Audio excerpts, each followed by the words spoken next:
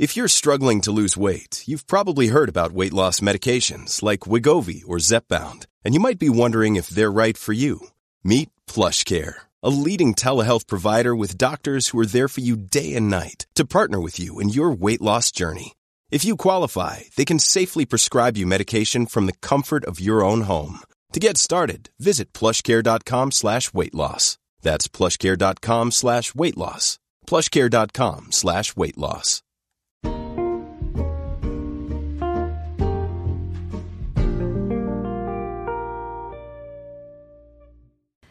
Hello, everybody, and welcome back to Dirty Sexy History. My name is Jessica Kale, and this week we're going to talk a little bit more about the history of sex work in London, or more specifically, Southwark and Bankside in the Roman and medieval periods. You might have found this podcast through the blog, Twitter, or my show on Netflix, but I know that I've met a few of you when I was first starting out as a historical romance author before the history side kind of took over. Now, I want to mention this up front because if you've read my books, this episode is going to give you a little bit of extra context about that area. As the name suggests, my series, The Southwark Saga, is set in Southwark, and many of the characters are sex workers. So why did I pick it? Well, I couldn't have really said it anywhere else. So today we're going to talk about sex work in Southwark, say that 5 times fast, and its surprising connection to some of London's oldest and most beautiful churches. Let's get started. The history of London's sex trade can be traced back to the 1st century AD, when Londinium was a Roman outpost of about 2,000 people, about half of which were soldiers. Sex work flourished throughout the vast Roman Empire, and both men and women were employed to suit every desire in every location, from the streets and taverns to the bathhouses, and even, in the case of the bustuariae, in the cemeteries. Roman soldiers were not allowed to marry until the 2nd century, and despite the numerous camp followers who had come to Londinium with them, demand for sex workers was high. In the year 80 AD, a shipment of sex slaves arrived on the banks of the Thames. Taken from all corners of the Roman Empire, from Palestine and Africa to Italy and Gaul, they were chosen for their beauty and forced to staff the lupanaria, which were 24-hour brothels where they would be unpaid, abused, and could expect to be worked to death by the age of 30. Oh, guys, that's a terrible situation. But as a side note, this is one of the many reasons I find current rants about the so-called ethnic purity of the early British so ridiculous. There is no one British race, and there never has been. London itself didn't start out as British. It was Roman, with soldiers and sex workers of many races and a good few different religions from every corner of the Roman Empire. The argument is stupid, but if you're listening to this, I probably don't have to tell you that. Anyway, as Londinium grew, other sex workers went into business for themselves under more favorable conditions. Southwark grew out of a stretch of marshland and began as it would go forward, as a hot spot of sexual vice and even public orgies. While it would later enjoy the liberty of the clink, inadvertently offering safe haven to every kind of criminal in its capacity as a bastard sanctuary, it's notable that as a Roman pomerium, a no-man's land, it would be equally lawless. In Southwark, ocelli staffed the taverns. These were barmaids who were sex workers on the side, beginning a tradition that would endure for centuries and even be mentioned by Chaucer in the Canterbury Tales. Prostibuli, or sex workers who worked for themselves, operated among the gaming houses and cockpits. But outside of the city were the most enigmatic sex workers of all, the bustuariae, or women who worked and advertised in the cemeteries. The bustuariae, or women who haunt the tombs, worked out of graveyards, catering to mourners and those with darker tastes. By the day, they themselves were professional mourners and were known to write their services and prices on the tombstones in chalk. They would meet their clients there again at night, sneaking into mausoleums or using the graves as beds. Also known as noctilucae, night moths, or something that shines in the dark, they were said to have a certain look. Known for pale skin and severe expressions, they themselves appeared to be dead. As it happens, that was part of the appeal. Some widower sought them out, working out their grief through sex. Others paid the bustuarii extra to pretend to be dead.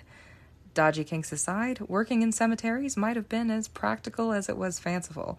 The women knew the cemeteries better than anyone and could entertain in any number of concealed locations, and, of course, they were guaranteed a steady stream of new clients. That's not to say that all sex workers were women.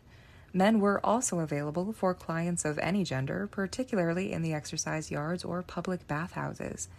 In addition to being a place of worship, the Temple of Isis also served as a location for married women to meet their secret lovers or to pick a new one up to pass a dull evening. According to historian E.J. Burford, who we love, it was common for the sex workers to service people out in the open or under arches, known as forniques. This is where the word fornication comes from, that being open-air sex under arches, which you have to admit is wonderfully specific. This became Wacken to German speakers, which of course became one of the most useful and gratifying words in the English language. Fucking. Forget your skylights or infinity pools. Arches are officially the sexiest architectural element, but this raises an important question. Is it technically fucking if there are no arches? Think about this the next time you're somewhere with lots of arches. You know, like a McDonald's or a church, and try to keep a straight face. I dare you.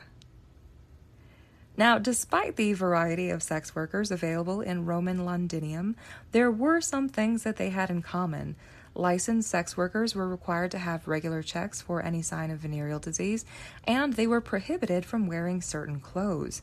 They were not allowed to wear stolas, a more formal garment worn by Roman women, and the color purple was strictly off limits because of its link with power, an association that would inform sumptuary laws for years to come.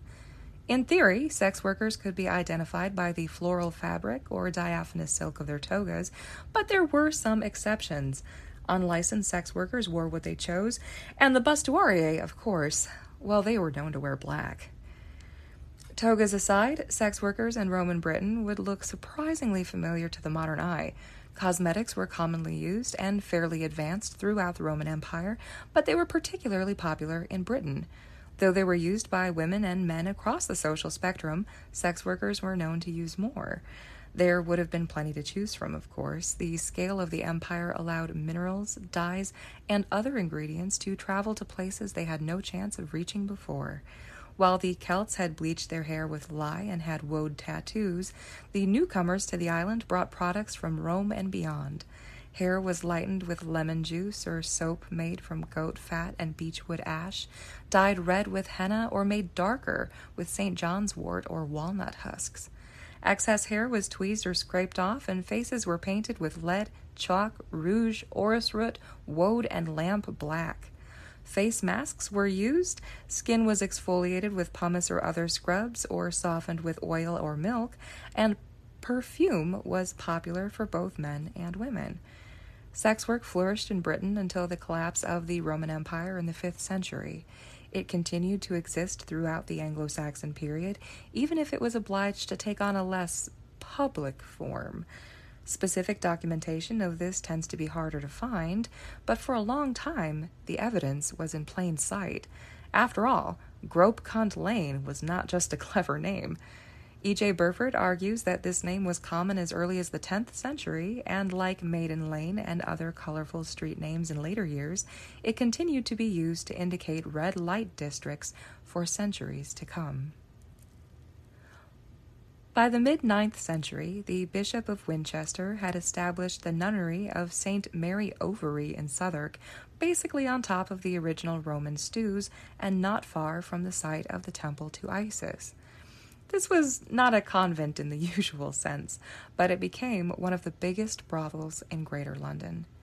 Because this part of Southwark fell under the jurisdiction of the Bishops of Winchester, the sex workers in that area became known as the Winchester Geese, a name that would stick for centuries.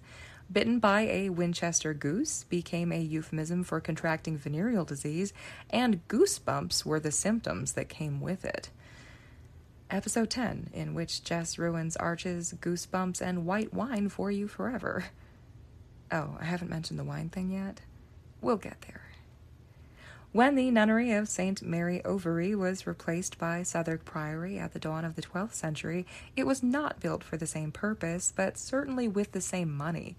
When Henry of Blois, the Bishop of Winchester, bought the property from Bermondsey Abbey between 1104 to 1109, he wanted a place to build a house for his London governmental duties, but he got far more than he bargained for. With the property came the right to license the Bankside brothels. This area became known as the Liberty of Winchester, or later the Liberty of the Clink. As it fell under the jurisdiction of the Bishop of Winchester rather than the county high sheriff, normal rules didn't apply, and once again, it became a hotbed for illicit activity. There was no reason to outlaw the Bankside brothels. After all, they were raising money for the church. Though it had reigned as such for centuries, Southwark became London's official red light district by the order of Henry II in 1161. His ordinances touching on the government of the stewholders in Southwark under the direction of the Bishop of Winchester gave control of all of these Southwark brothels to the ecclesiastical authorities, which would allow the church to draw untold sums of money from them through the sale of licenses for sex work. There were 18 licensed brothels in Bankside at the time, employing about 1,000 sex workers altogether. The sale of licenses was so profitable that most of London's churches built during this period were largely financed by sex work. Yet another reason to think about arches in that context. Although the church officially condemned sex work and sexual promiscuity, they had no reservations about profiting from it. St. Augustine saw no difference between sex within marriage and sex with a sex worker. Both were equally sinful, which was something he seems to have appreciated firsthand. After all, this is the same guy who said, "Give me chastity and continence, but not yet." Do as I say, not as I do, right? Anyway, Augustine appreciated the need for it, and he predicted that if sex work was banned, quote, capricious lusts would overthrow society. St. Thomas Aquinas compared sex work to a cesspool in the palace. Take away the cesspool, and the palace becomes an unclean, evil-smelling place. In its capacity as a home for London's undesirables and the dirtier trades, Southwark already smelled pretty evil. It was the perfect place for a cesspool. Sex work was a necessary evil, and from the end of the 12th century onward, it was regulated on a large scale to maximize revenue for the church. If it was going to happen anyway, wouldn't it be better for the proceeds to benefit a worthy cause? Henry II's ordinance changed the way brothels operated in a few important ways. The new rules offered protection for the premises, but they took the management of the brothels from the female bawds who had been running them since time immemorial and put them into the hands of licensed men. Unmarried women could no longer own them, and the only women who could were those who had inherited them from relatives or who were left one by a late husband. In theory, the ordinance protected the sex workers as well as their customers. One of the protections guaranteed was freedom from accusations of consorting with the devil, which was more important than it might sound. Sex work and witchcraft had been linked in public opinion since Edward the Elder condemned them in the 10th century, and in many places they still were. Penitential literature from this time is riddled with references to sex magic employed by women for the manipulation of men. Or, maybe people do stupid things when they're horny. But no, it's probably the devil. Sure, Jan. Sex workers did not have to be individually licensed, as in Roman times, and for a time, they did not have to wear any particular clothing to identify themselves. They could not be bound by bawds or brothel keepers, either physically or financially, and to this end, protections were put in place to cap the amount of money they could borrow from their employers to prevent them from being imprisoned for debt or forced to work in perpetuity to pay off debts that would never go away. Brothels rented rooms but could not offer board. Like the provision to prevent debt accruing, this was put into place to protect the sex workers from being taken advantage of through inflated food prices. They also got days off. Brothels were closed on holy days to allow the employees to receive Holy Communion. In return for these protections, sex workers were ordered to conduct themselves in a respectable manner. These were not the poised courtesans of later years, but women and men who lived among brawlers, con men, and thieves and had the manners to match. Sex workers were known to grope potential customers and throw rocks if rejected or cheated, and there was a good chance any customer who thought to flee without paying for services rendered would get a chamber pot thrown at their head. Under the new ordinance, any of these behaviors could result in imprisonment. As in Roman times, sex workers were inspected quarterly to ensure that they were there willingly and that none had any signs of venereal disease. Gonorrhea and burning sickness, which was probably chlamydia, were common or even inevitable. Anyone found to be infected was fined 20 shillings and forced to leave. Of course, it's worth noting that gonorrhea is asymptomatic in up to 80% of infected women, so the effectiveness of these exams would have been limited. This probably contributed to the gonorrhea epidemic that struck London back in 1160. By the 12th century, venereal disease was nothing new. A number of early medieval medical texts had tackled the subject in multiple languages. These leech books, as they were called by the Anglo-Saxons, contained recipes for women's diseases, as women, who were more likely to have outward symptoms, were thought to be the main ones spreading them. One book, the Saxon Leechdoms, included such classics as Leechdoms against the evil blotch, Leechdoms for the perilous disease, Leechdoms against lust, and Leechdoms for the fig disease. What that is anybody's guess. Now, this text even included early recipes for menstrual regulators or abortifacients, which, as we covered in our first episode, had already been used effectively for thousands of years. When identified, the symptoms of gonorrhea were treated by washing the affected area with vinegar and water, animal piss, or even white wine. I told you the wine thing would come back. Now, this would not cure it or keep it from spreading, however, and gonorrhea was only one of the sexually transmitted infections people were at a risk of contracting. In his Compendium Medicine of 1190, physician Gilbert Anglicus described the symptoms of another infection that resembled leprosy. Though it is still unidentified, it might have been an early form of syphilis, the same disease that would change the laws regarding sex work yet again under Henry VIII and would lead to the development of modern condoms, which we covered in episode 4. Now, this wasn't something that only affected single people.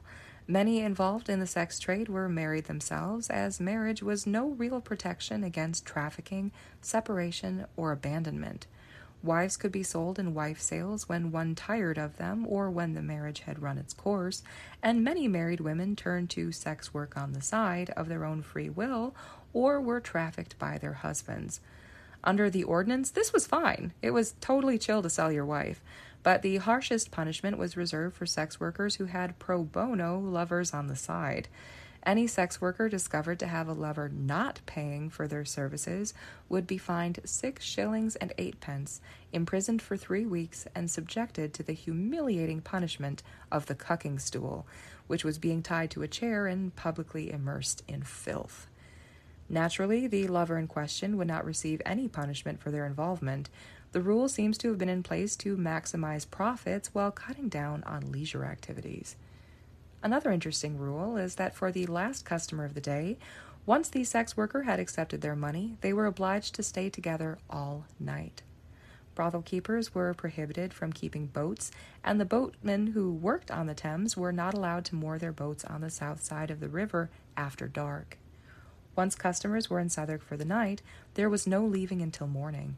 Burford suggests the reasoning for this is that political plotters or criminals were easier to monitor with reduced traffic on the river.